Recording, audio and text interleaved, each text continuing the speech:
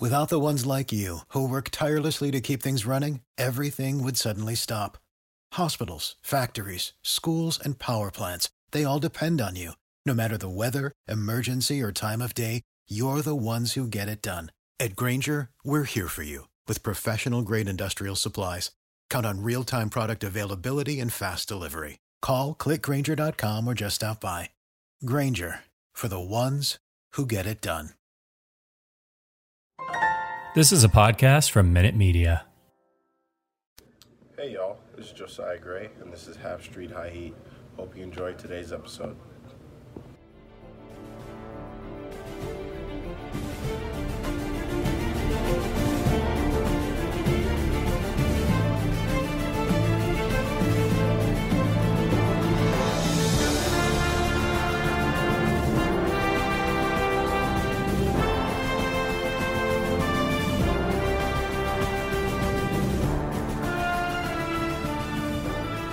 All right, everybody. Thank you so much for joining us. We have Evan Drellich with us of The Athletic, who was kind enough to give up a little bit of his time so close to the holiday to chat with us about the lockout and some other things around baseball. You can follow Evan on Twitter at Evan Drellich. It's EvanDrellich. And you can find all his writing at The Athletic, which you should really already have a subscription to by now. And if you don't, I believe they're running a holiday special, so you should take care of that. Hey, Evan, thanks so much for joining us. How are you? I'm good, Amanda. Thanks for having me. Absolutely. So I understand that you have your own podcast. Can you tell our listeners about that so they can go out and find it if they're interested? Yeah, so we just did, I think, 7 episodes of it. Honestly, it's not clear if we're going to continue it in 2022, a little in limbo right now, but even the 7 episodes that we did, I think would be helpful for anybody trying to understand the lockout and some of the issues involved in labor in baseball. The most recent episode was on the minor leagues and talking to the director of the organization Advocates for Minor Leaguers about all the changes they're trying to make in the minor leagues. And it's available on Spotify and Apple or wherever you listen to your podcasts. It's just part of the main Athletic Baseball Show feed. So if you just put in Athletic Baseball Show, you'll see a bunch of episodes that I led, and maybe you'll like them. Excellent. Yeah, it is a really meaty issue. So for people who are trying to understand it, I think having a few good resources to go to get into the minutia of it is definitely a good thing. And I saw in your Twitter that you also are writing a book, and you are an Astros beat writer. Are you writing a book about the scandal there? When is that expected to come out? Yeah. So, Ken Rosenthal and I were the ones who broke the sign stealing story, and I had covered the Astros for a few years.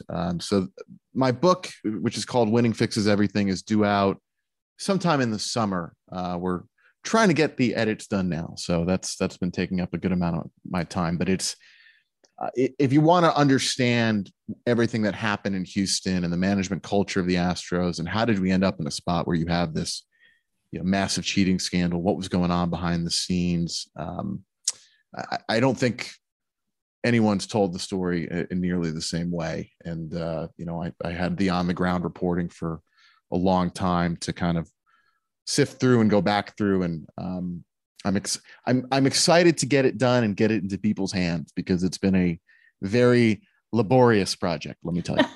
Writing a book always is. I'm looking forward to the book a lot. That scandal obviously was huge all around baseball. I spent a lot of time whining about how it overshadowed the Nats victory lap when they won the World Series, but yeah. We're a Nationals podcast. So is there anywhere we can pre-order that? Yeah, it's available. I think, anywhere you'd want to pre-order it. Certainly okay. Amazon. I would try to steer people toward independent bookstores like the Silver Unicorn bookstore in Massachusetts, run by a former baseball writer, Paul Swiden. But yes, you can, Winning Fixes Everything, Google it. You'll be able to order it, I think, most anywhere. That's fantastic. Monty is a big reader. Yeah. Appreciate it. I'm excited about that because, I can't get enough of that. And, baseball, I feel like isn't baseball without some sort of scandal. So. Yeah, it's got to be entertaining, right? Their scandal is entertaining for sure. Yeah. All right. Well, speaking of baseball, a little more writ large, there's very little happening right now. So let's talk about the obvious, which is, of course, the lockout. What are you hearing is the latest? I know from your Twitter that they've been meeting. It seems like maybe once a week or so. Is there anything new that you're hearing from any sources, or anything that's not already been kind of widely reported? No, not really. So this week and last week, they did start meeting again for the first time since the lockout started. So they had those meetings outside of Dallas right as November ended into December, where they were kind of the last ditch bargaining efforts. And then they had the lockout start, and they had basically a 2-week lull, and they've just started meeting again, but they're meeting on what you would call non-core topics. So they're not discussing right now, time to free agency or time to arbitration or revenue sharing. The meaty stuff is going to wait until sometime in January. And I don't at this point know, I don't think they at this point know, the two sides know when exactly in January those conversations will begin again. It's a little bit of a staring contest as to who will make the next core economics proposal. The players in Texas at those meetings they had going into December, they felt like the owners should make the next proposal. The owners said, we did make a proposal. And the players said, no, you made a proposal to make a proposal. So when exactly this starts to really heat up again is unclear, but it's got to be sometime in January, because early February, people are going to be preparing to leave for spring training. Mm-hmm. Right. That's what I'm worried about, is what are the chances that this impacts next season and causes a shortened season? Because I'm not ready for another shortened season like we had because of the pandemic the other year. I need my 162 games. Yeah. That's a lot of games. It's hard to handicap right now. You got to kind of reverse engineer the dates that would matter. What's the shortest amount of time you would want to have or could hold spring training in 2020? I keep meaning to look this up again. It was like 3 or 4 weeks, when they did that restart summer camp right before they played the 60-game season. So, February 1st could arrive and you don't have a deal, and you could have a shortened spring training. You could still end up getting in the whole season on time. Nobody wants to have a shortened spring training. It's not good for physical conditioning of players. It's not good even from a revenue standpoint. The owners make some money off of spring training games. But as far as, will this actually impact the regular season? It's just too early to tell. It's certainly in the realm of possibility. There's no reason you could sit here today and go, no, they definitely won't miss games. But the first step is, okay, will they miss any of spring training? And then if they start to miss some of spring training, then you start to wonder, well, is this going to drag on long enough? Yeah, then you start to wonder if they're going to let it affect the regular season. When you mentioned that they're not really talking about economic issues at this point, what non-economic issues do you suppose they're discussing? Are we talking about on the field changes like the universal DH or pitch clocks or the ghost runner? Are these the kind of things that are on the field changes, what they might be talking about now, since it seems like both sides have decided they're not ready to talk money? So there's, I believe, over 30 subjects of bargaining, so 30 kind of buckets that they have to get through, more than 30 to get to an agreement, right? It's not all just the time to free agency. One thing, I don't know specifically what they've talked about this week and last week. It could be the joint drug agreement. It could be the domestic violence policy, things outside of the core economics that are collectively bargained. You're pointing to those on-field matters. Those are not being discussed at this point, and it's actually unclear whether they'll end up being a part of bargaining. And the reason for that is it's kind of leverage for the players to say, well, you want to make all these changes to the game, whatever MLB actually wants to do, such as if they want to put in something for the pitch clock or whatever the other on-field thing is you might imagine. The owners don't want to give up those things in exchange for something with a clearer economic value, right? They look at those as non-economic issues, and the owners don't want to trade something worth a dollar amount for something that's not worth a dollar amount, or right, or vice versa. So everybody, I think, was expecting that there would be all these on-field conversations and bargaining, but right now it's not clear. The owners seem to not want to have those conversations as part of bargaining. The players do, and it all ties back to money. That's like 95% of the answers. You probably end up with everything being an economic issue if you drill down on it far enough.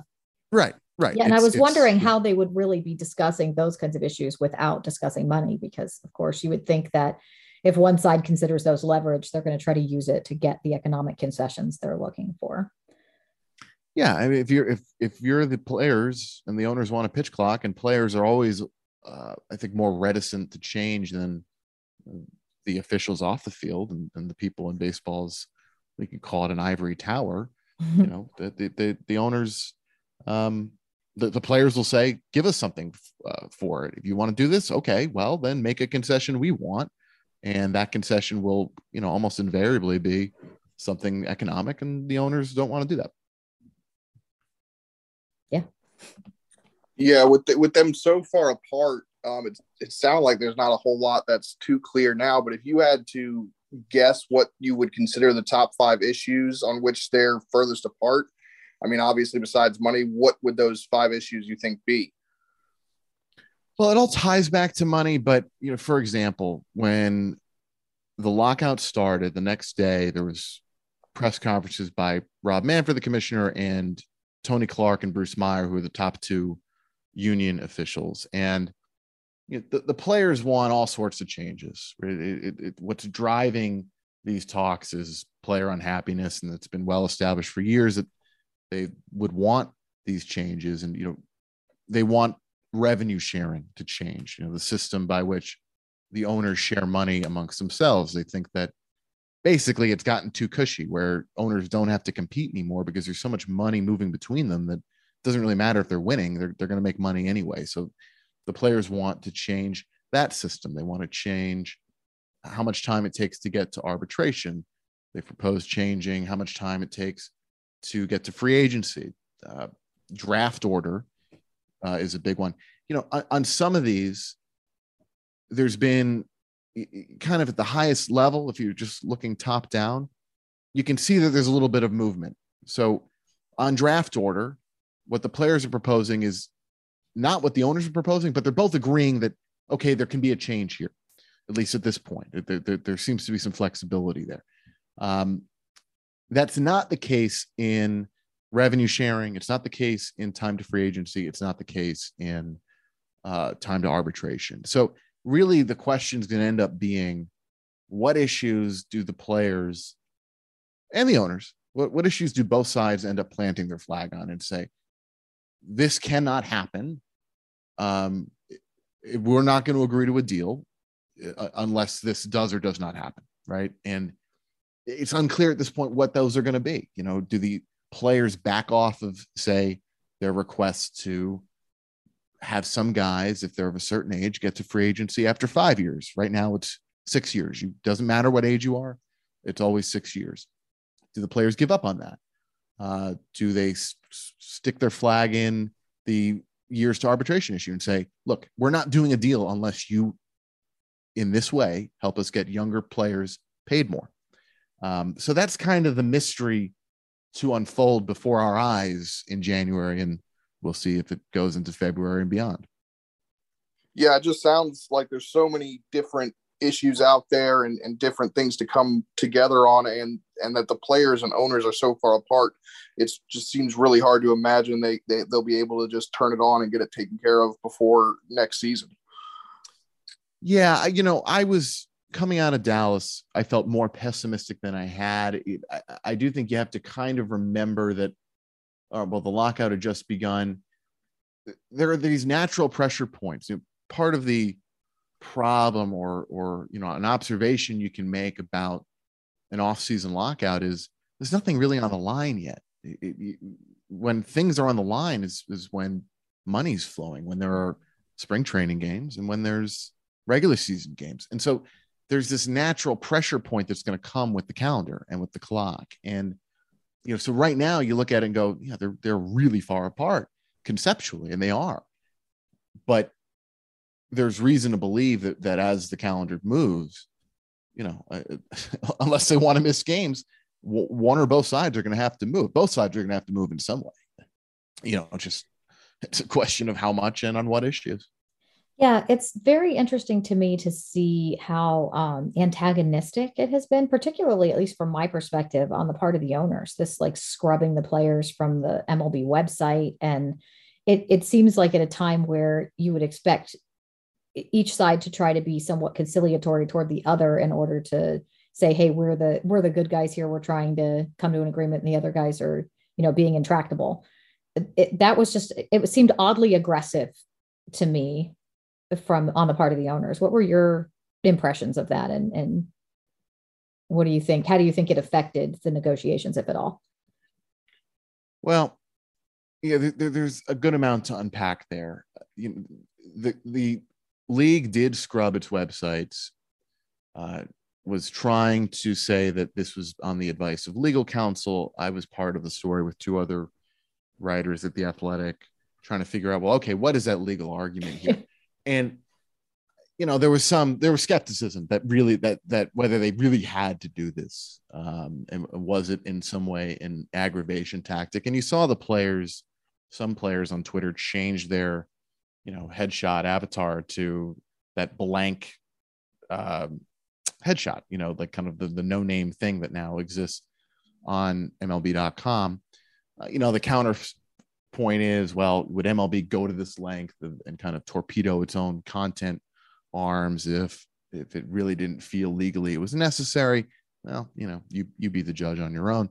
But as far as the contentiousness overall, it's a little nuanced, and boy, do I love nuance. It's where good stories are found, is in the right. Yeah. Long stories.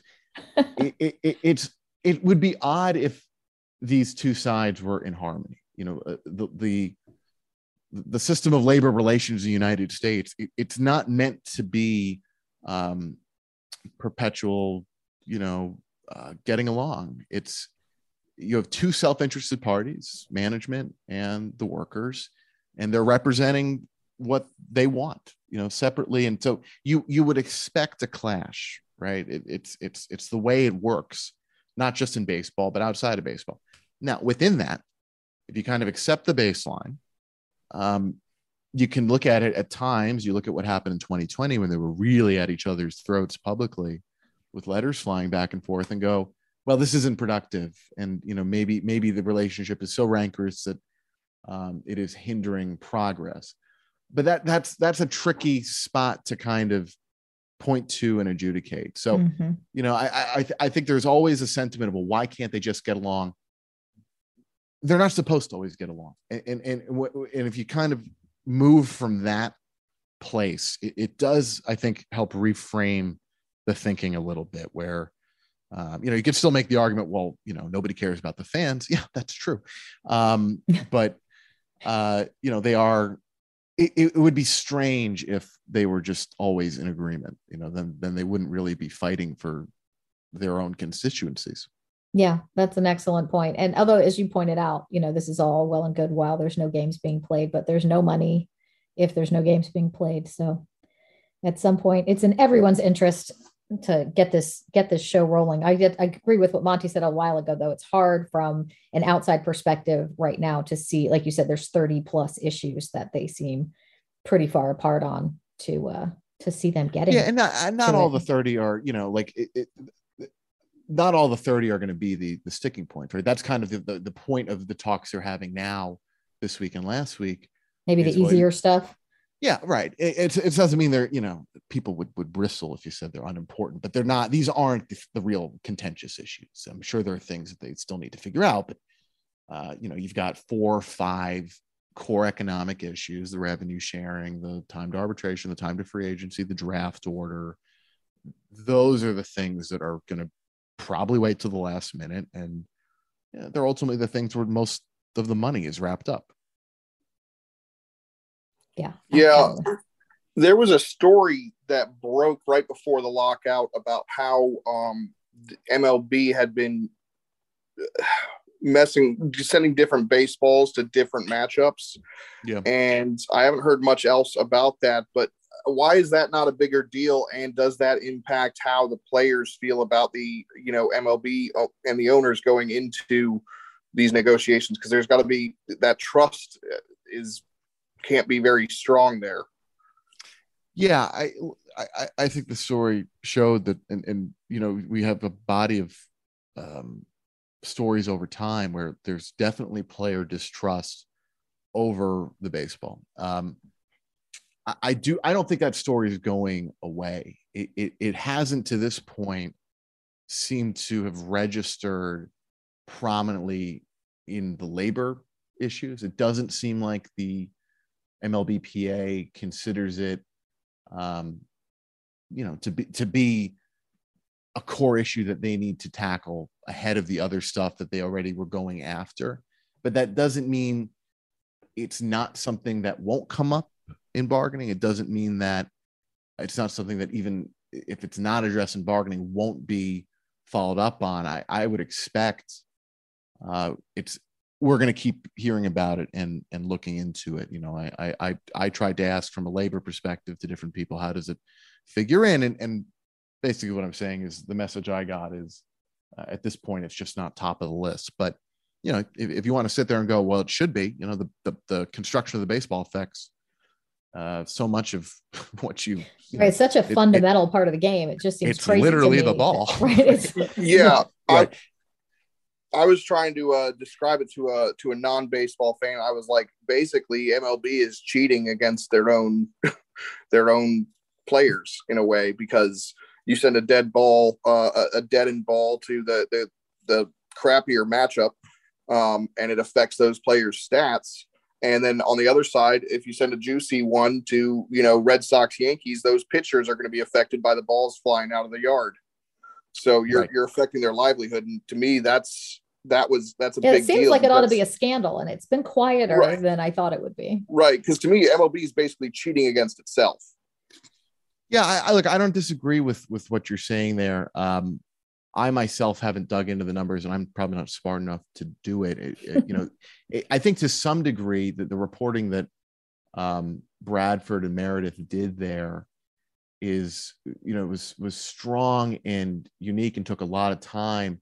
It's not the easiest type of thing to follow up on newly without yourself putting a good amount of time and effort into it. I think there's probably an element of that where, you can aggregate their story, and say this is going on.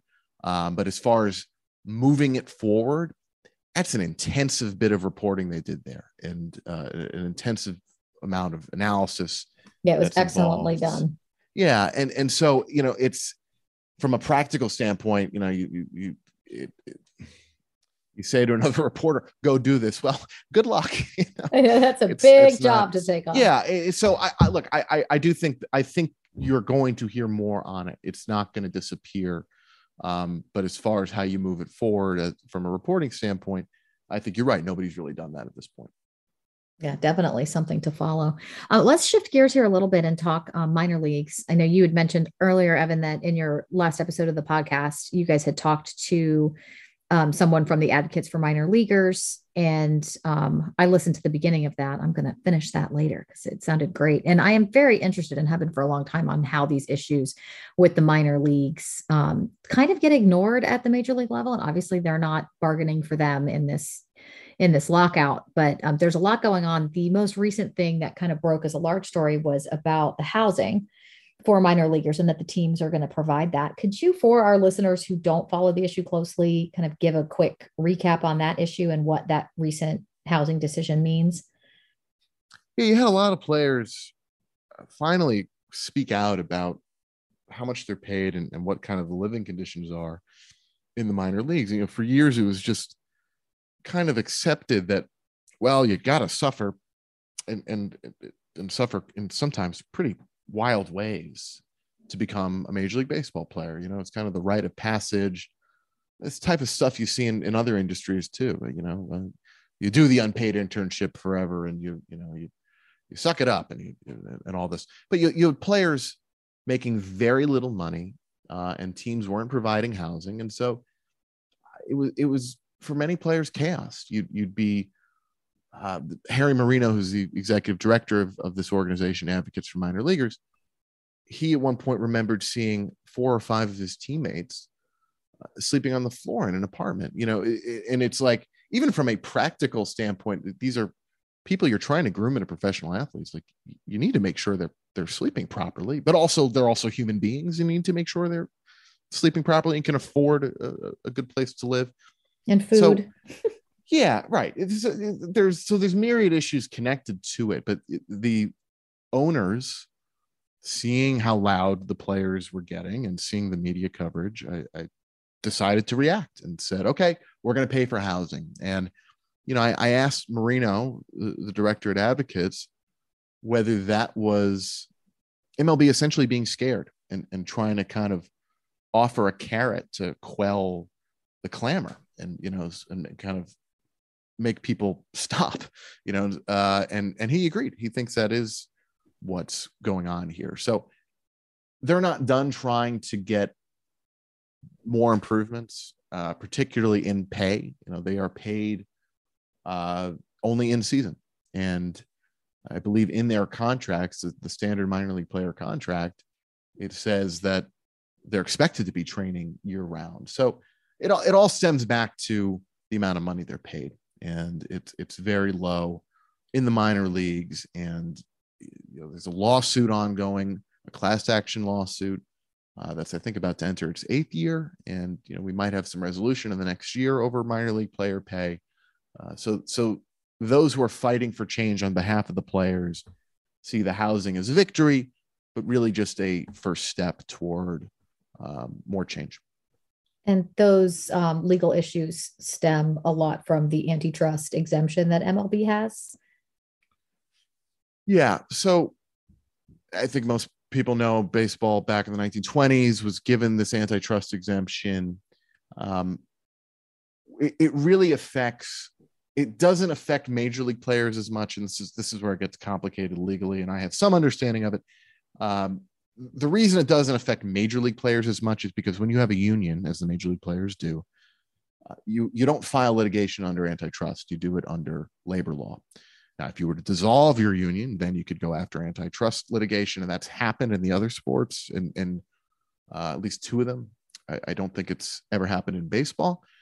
But the practical impact then of the antitrust exemption, where MLB can kind of commit these antitrust violations, or what would be antitrust violations in other industries, is away from the major league players. It's in the minor leagues with owners, the contraction of the teams. There's a lawsuit that was just filed challenging the antitrust exemption because MLB decided it was just going to chop 40 teams from its minor league umbrella, and also in minor league player pay, because kind of the core of it is you have these 30 businesses working together to say, this is what minor league players are going to be paid. And so if it wasn't baseball, if this was another industry, I don't know, the tech world, that would be that type of collusion would be completely illegal. Yeah, it would be challenged very quickly, and I assume would be found to be illegal. That's the premise of it. Now, the caveat is, if the minor league players ever did have a union of their own, then the same thing would apply that applies to the major league players, where you're not working under the antitrust law. You've got a collective bargaining agreement and you're under labor law. But so absent a minor league union, the antitrust exemption certainly would seem to restrict their pay. It's the minor league owners, the major league owners can decide to do what they want with those minor league players.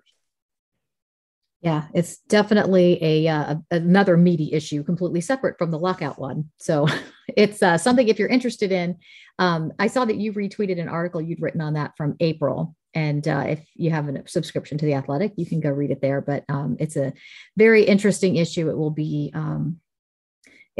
quite a thing to watch as it unfolds, to see if that that exemption is finally removed from baseball. And if it is, what that actually winds up meaning for those minor leaguers. Well, thank you so much, Evan. We really appreciate you giving up some of your time and chatting with us. This is complicated stuff, and I know our listeners are interested in it. We get a lot of questions on Twitter and interactions with people kind of asking for what's the latest with the lockout. So I'm hearing from you who has some a pulse on what's going on. We really appreciate it. Absolutely. Have a good Christmas if you're celebrating, and thank you for having me. Yes, absolutely. Yep. You have a wonderful Christmas as well. And hopefully we can chat with you again soon when there's more to talk about, maybe in January or February. Yep. You guys got it. All right. Take care. There's a new breeze blowing off the banks of the Potomac. A new team's mowing down the ranks of their opponents. The Nationals are smashing balls so that the commentator who has the calls has passed the wall to see you later. Let's go Nats. We've got a game to play. We're gonna win today. Let's go Nats. We're gonna score for score. We're gonna win for sure. So call your local congressman. We need another monument. The Nats are rolling on to win. We're holding DC. Let's go Nats. By the early light of dawn, well, you can see they're running scared, 'cause the kinds of bombs we're launching aren't bursting in the air. Tell the Library of Congress that they might not want to look, 'cause we're putting curly W's in every book. Let's go Nats. We've got a game to play. We're gonna win today. Let's go Nats. We're gonna score for score. We're gonna win for sure. You better tell your senator we're shredding the competitors. We're set to send the pennant home parole. DC. Let's go Nats. Let's go Nats. Let's go Nats. Let's go Nats. So raise and tell the president we hold this truth self-evident. The Nats are gonna represent Virginia up to Maryland and old DC. Let's go Nats.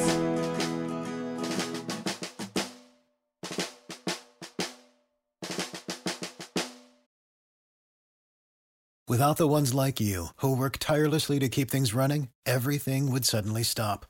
Hospitals, factories, schools, and power plants, they all depend on you.